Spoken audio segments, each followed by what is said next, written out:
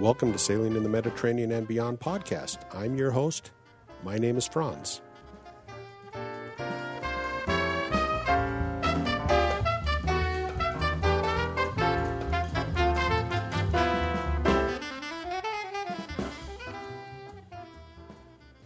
Sea date, February 12th, 2023, 11:39 GMT. I've been very lax in keeping a log on this trip. This is my Atlantic crossing in 2023. So I'm going to go back in time and try to remember the big events of the trip and share them and possibly write this down later on. So I'm going to refer to my written log for some notes and then try to go from memory from other things. First of all, we arrived in Malaga. I left Salt Lake City on January 3rd, 2023.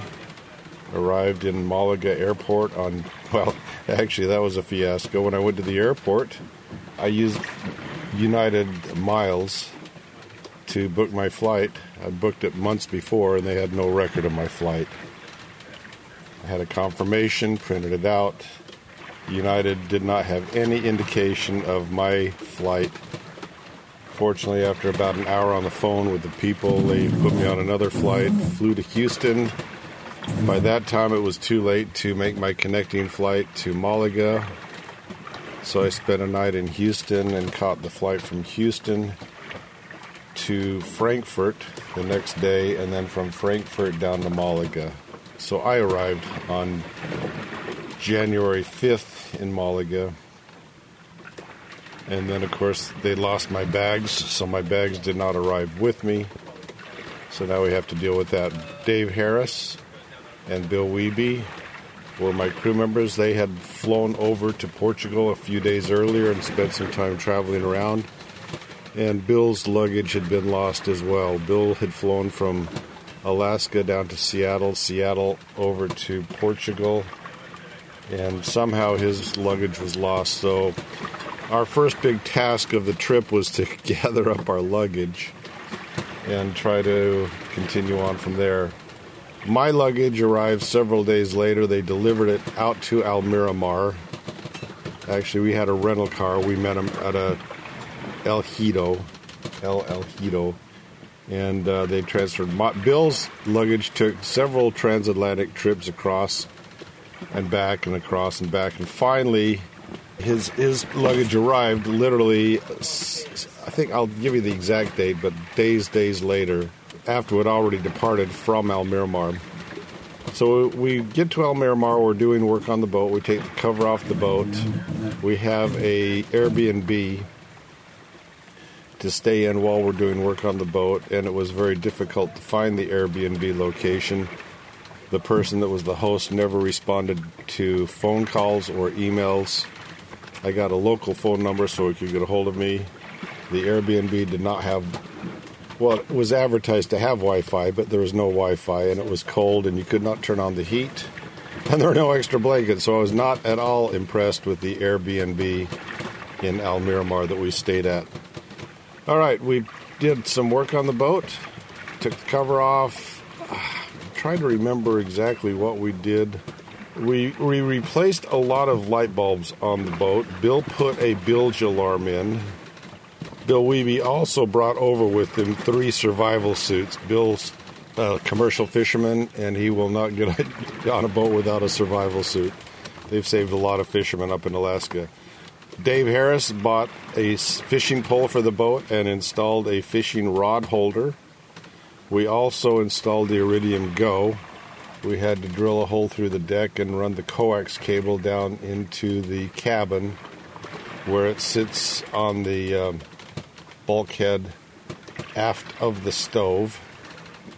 It's mounted to the bulkhead aft of the stove.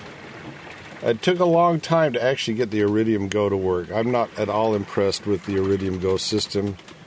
I've talked to quite a few people since I got my Iridium Go, and everybody's going to Starlink. Everybody raves about how good Starlink works, so I think Iridium Go is not very long for the world. Everybody, at least the sailing community, seems to be going for Starlink. All right, we got the boat in the water on January 9th. We launched in the morning, and the winds were very strong from the west, blowing from west to east. They assigned us a dock on the south side of one of the keys. When I tried to make the turn into it, the wind was so strong I could not make the turn. The boat just took the boat. The boat just took the wind just took the boat and forced it downwind, and we basically ended up, fortunately there were no boats there, it was an empty dock. Side to this empty dock, the wind was just blowing the boat right onto the dock. We got some bumpers over, so no damage. But the laid moorings were underneath the boat. I tried to motor the boat, turn the boat into the wind, and then I laid mooring, got wrapped around the prop, and we were dead in the water. So I ended up having to jump overboard and clear the prop from the laid mooring line. It was cold water. Got in, got it done quickly, and then got out. So that was the first day we launched, just a fiasco. We did a bunch of shopping for both the trip down to the Canary Islands and then on to just a lot of provisioning for the boat.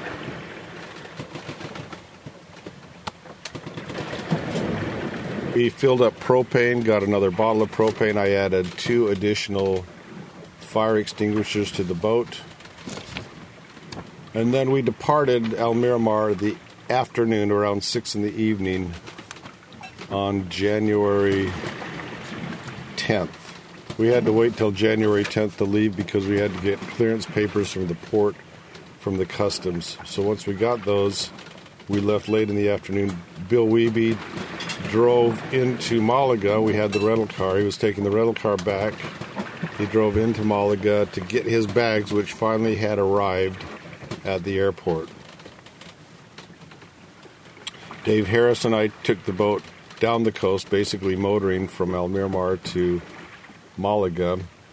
As we're approaching Malaga, I'm reading on the pilot, and they do not allow boats under 20 meters. I think it's 20 meters into the harbor at Malaga, so we had to continue on to another port just beyond Malaga. And again, the winds picked up as we're approaching Malaga, and they are basically gale force winds as we pull into the port. We pull up to the fuel dock, we refuel, and we ask if we can just stay there. They let us stay there the night so we don't have to try to back in this high wind. While Dave and I were pulling into the port, the jib let go. The roller furling on the jib had not been cleated off properly, and so Dave refurled up the jib and continued on. We got it furled up and basically side-tied to the dock. I can't remember the name of the harbor. Let's see if I can find it here. That was on January 11th that we pulled into this. The next harbor south of Malaga is where it is. I can look on a chart, but right now I don't know it off the top of my head. All right, Bill joined us finally on the boat after getting his luggage, and then we motored from this harbor to Estepona. Hold on, I'm going to look up the name of this harbor. Okay, the name of the harbor was Ben Almadena, Benalmadena. All right, so on January 12th, we motored to Estepona. We arrived after it was dark. We did not refuel, but it was dead calm when we arrived, so I was able to back into a slip. It was about 22 euros for the evening, for the night in Estepona. I wanted to spend several days in Estepona, but the weather forecasts were not giving me much wiggle room, so the next day, on January 13th, we motored on to Gibraltar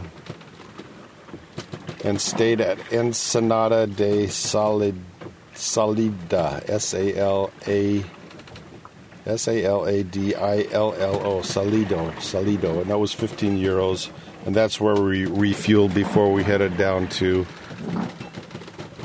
Lanzarote. The next morning we're up early and we have a good opportunity to get out through the Straits of Gibraltar. We motor out through the Straits of Gibraltar. There's a current coming in, and it took us a long time to get outside the straits. We were basically, with the current coming against us, we were able to motor at about 3 knots. So we motored all day on January 14th.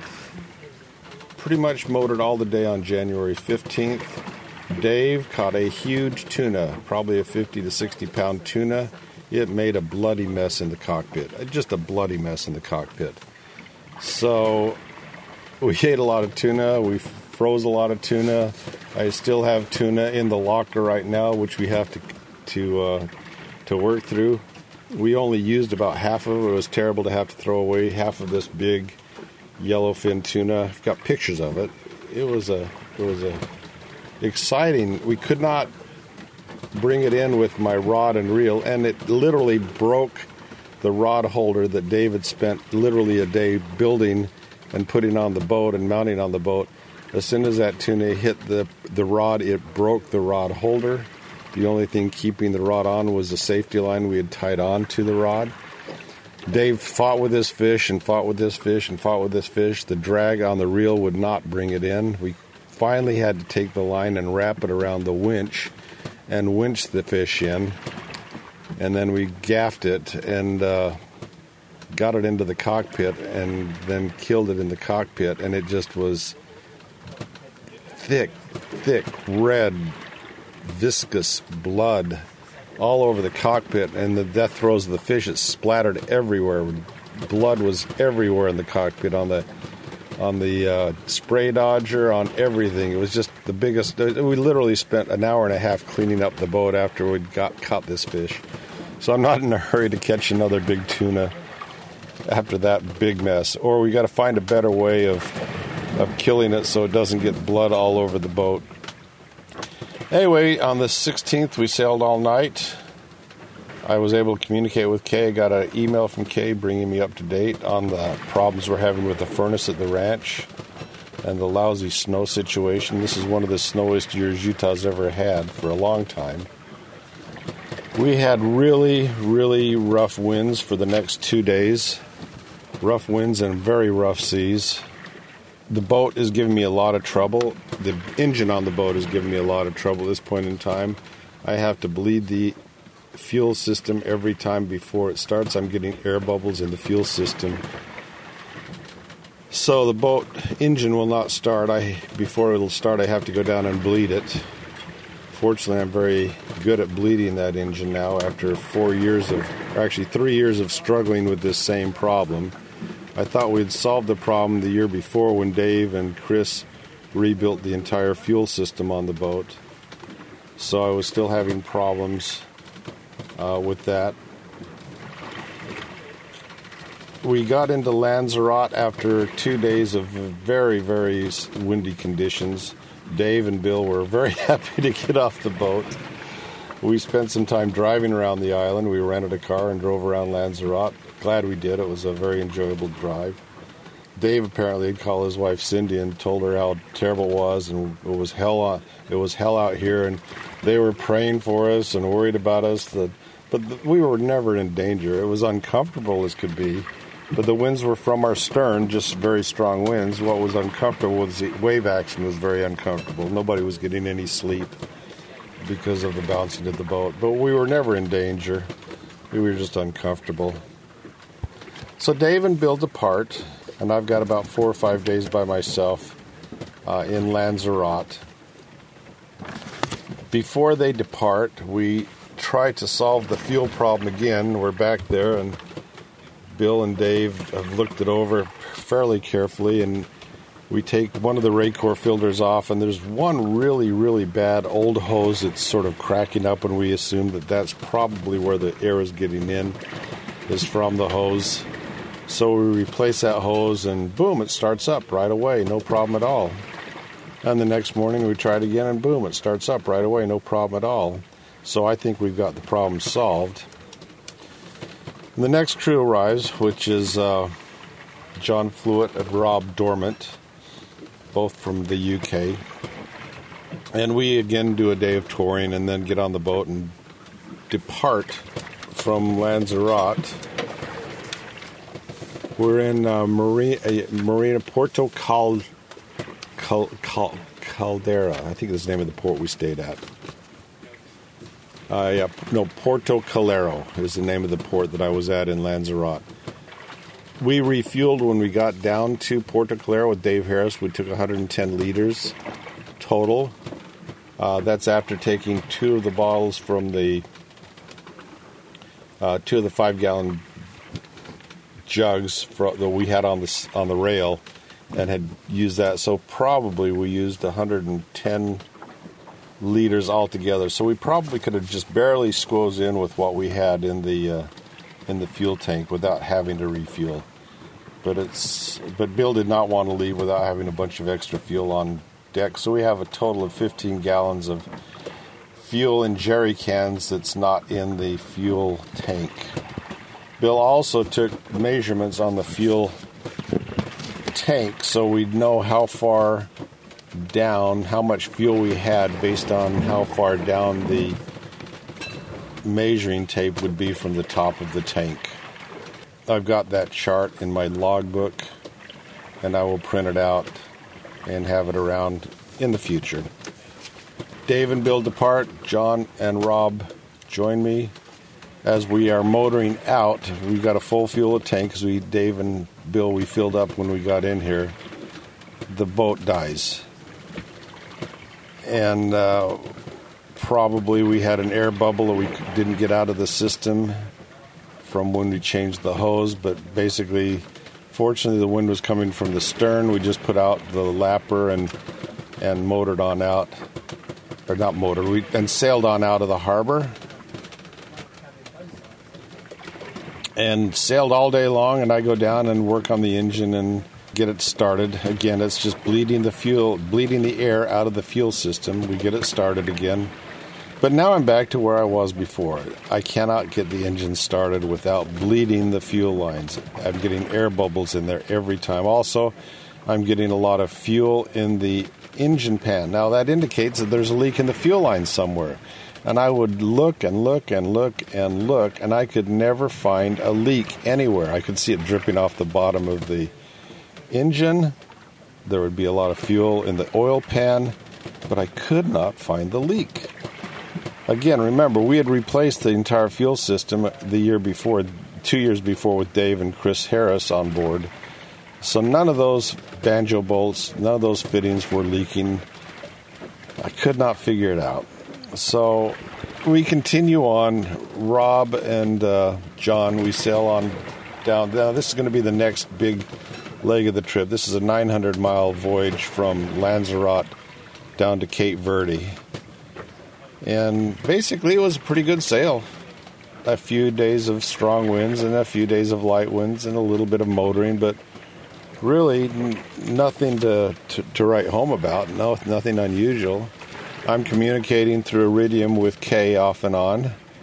I'm getting messages and emails through my Iridium email account. And the Iridium just quits working. And this has happened so far 3 times. And I don't know why it suddenly quits, but it just quits getting satellite connections. So I found that what I have to do is unplug the external power, unplug the external battery, take the Iridium off the bulkhead, unscrew the battery from the back, take the battery out, put the battery back in, and then it starts working again. Don't ask me why, but I'm not impressed with the Iridium. I miss my family a lot.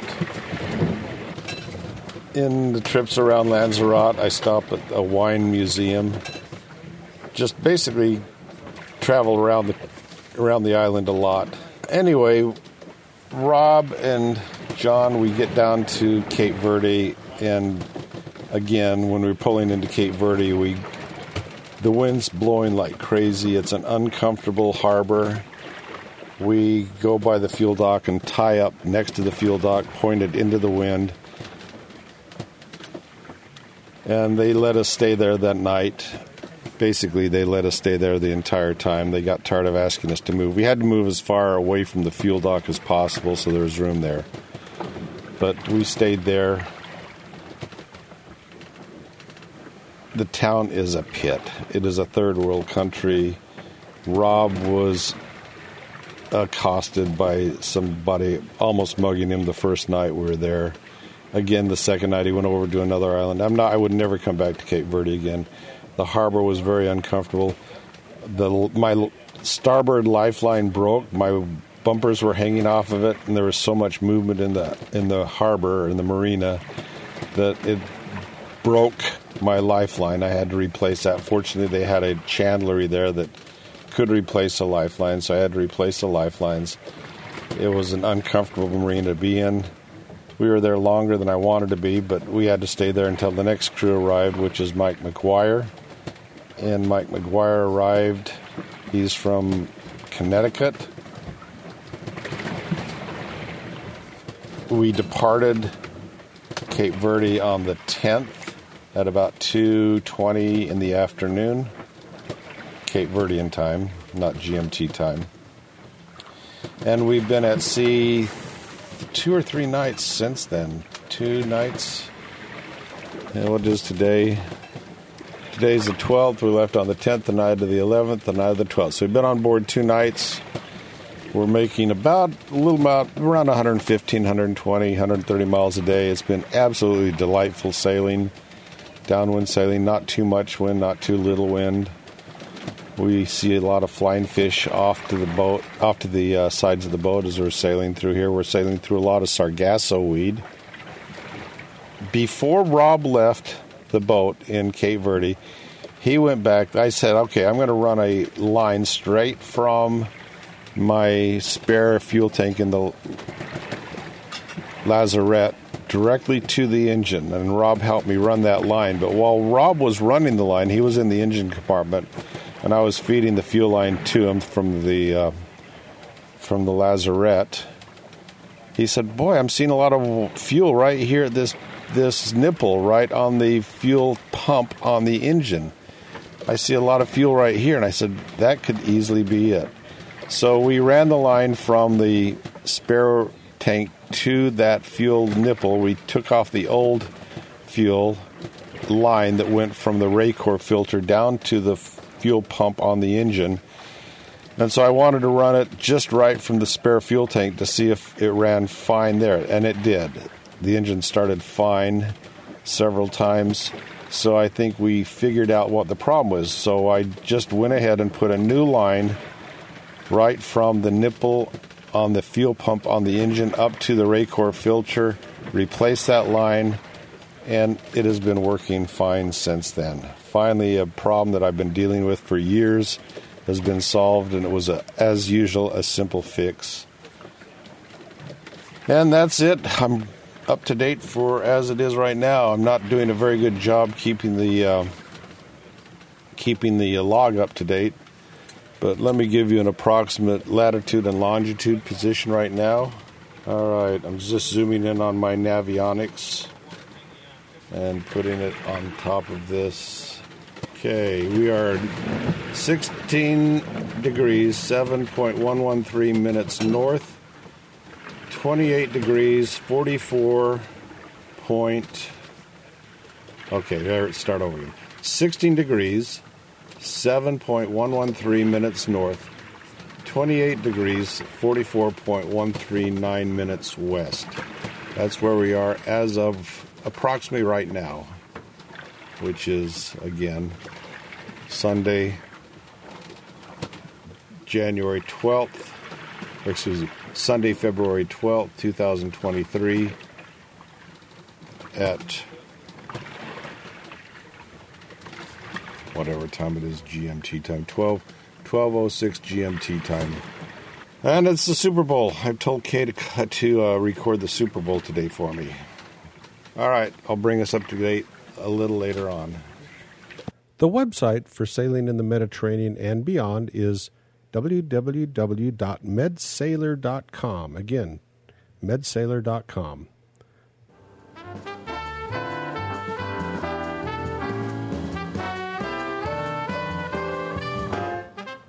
Life is short. In the end, all that really matters is the memories you make. So make a few. Go sailing.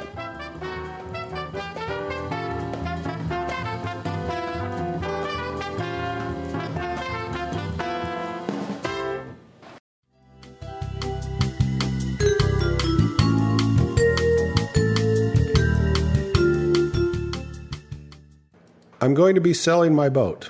It's got to the point where my family can't join me on the boat. I've got 4 grandkids, and my boat is never going to be able to handle my family anymore. My wife is getting to the point where it's difficult for her to get in and out of the boat. She's 70 years old. I'm going to be 70 years old in July. And it's just a lot more work than I can handle at this point in time. It's becoming more and more difficult for me to do all the work on the boat that is required to keep the boat in the shape that I like to keep it in. So I've put a web page on the website, which is medsailor.com, medsailor.com. There's another website called medsailors. That's not my website. That's a charter website. But my website is medsailor.com, medsailor.com. And I put some details on my boat, which is up for sale. If you are interested in possibly buying my boat, I think the best way to really evaluate my boat is to actually sail my boat. And over the next 2 years, I plan on moving my boat up to Florida, or maybe a little north of Florida if I need to get out of the hurricane zone, maybe up to South or North Carolina, wherever it is where I end up out of the hurricane zone, and leave it there to sell it. Next year I plan on moving it up to Puerto Rico. Currently it is in Trinidad, so I'm going to be doing the whole length of the Caribbean over the next 2 winters. I'll probably start sailing this next winter in January, maybe the middle of January, and sail for 2, maybe 2.5 months, working my way up to Puerto Rico. And so people that are interested in the boat, I will give the opportunity to join me for a period of time on that trip up. It will not be free. Basically, I will sell you an option to buy the boat. And if you decide to exercise that option, then the value of that option would be applied to the purchase of the boat. I'm thinking probably $2,000 for sailing with me for a week so you can evaluate the boat. And that $2,000 would be considered an option, a purchase option on buying the boat at the listed price. If you choose to exercise that option, then the price of the option would be applied to the boat. If not, then you lose that. I don't want to have people joining me on the boat just to get a free trip. That's not what I want. If I want to have people with a free trip, then it's going to be people I know, or friends or families or clients. But if you're interested, people that are interested in my boat are a very specific group of people.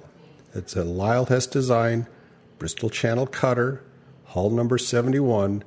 The hull was built at Sam Moore's Boat Company in California. I finished the boat myself. I took 5 years to finish it. I did a hell of a job finishing it. I'm proud of it. What sets my boat apart from almost all the other Bristol Channel cutters that are for sale on the internet is my bulwarks are all teak. The problem with Sam Moore's building his boats in Costa Mesa, California, was he used mahogany for the bulwarks, and he varnished them, and they look great until the varnish starts deteriorating, and you have to protect that wood. Well, with teak, you do not have to worry about it. Teak is designed to take anything you can throw at it. I've kept the boat when I'm not sailing the boat under a full cover for pretty much its entire life.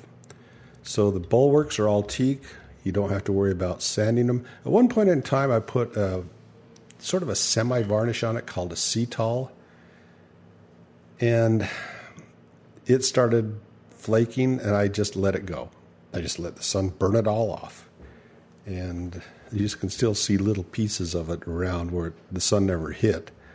But I don't have to worry about painting my boat and maintaining those bulwarks. That by itself is probably worth at least $30,000 because teak is not cheap, and it's much more expensive now than it was when I built it, but it wasn't cheap when I built the boat. So that's a big part of my boat that makes it different from most other boats that you will see for sale, as I put an entire teak exterior. The only mahogany on my boat is the hatches, the forward hatch, the middle hatch, and the frame around the cockpit hatch. They've been kept in decent shape, in good shape. In fact, I'm having them varnished, stripped down and varnished this winter while I'm away.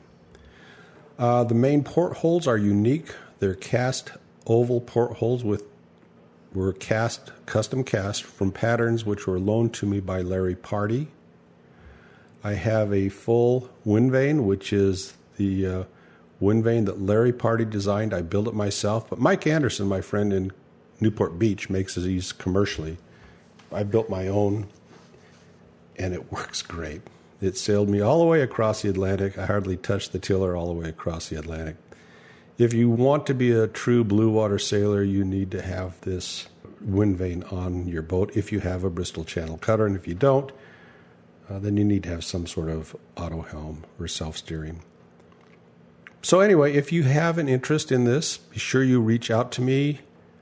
You can write me at Franz, number 1 at medsailor.com, Franz1 at medsailor.com, and we can talk about it. I haven't put together my schedule for next winter, but I'm going to basically break it up into about 6 different legs. So probably join me for about a week at a time and then move on. Then the next crew would join me and so forth on up to Puerto Rico, where I'm hoping to leave the boat over the next summer. I guess it's not the winter. I'm summering the boat now.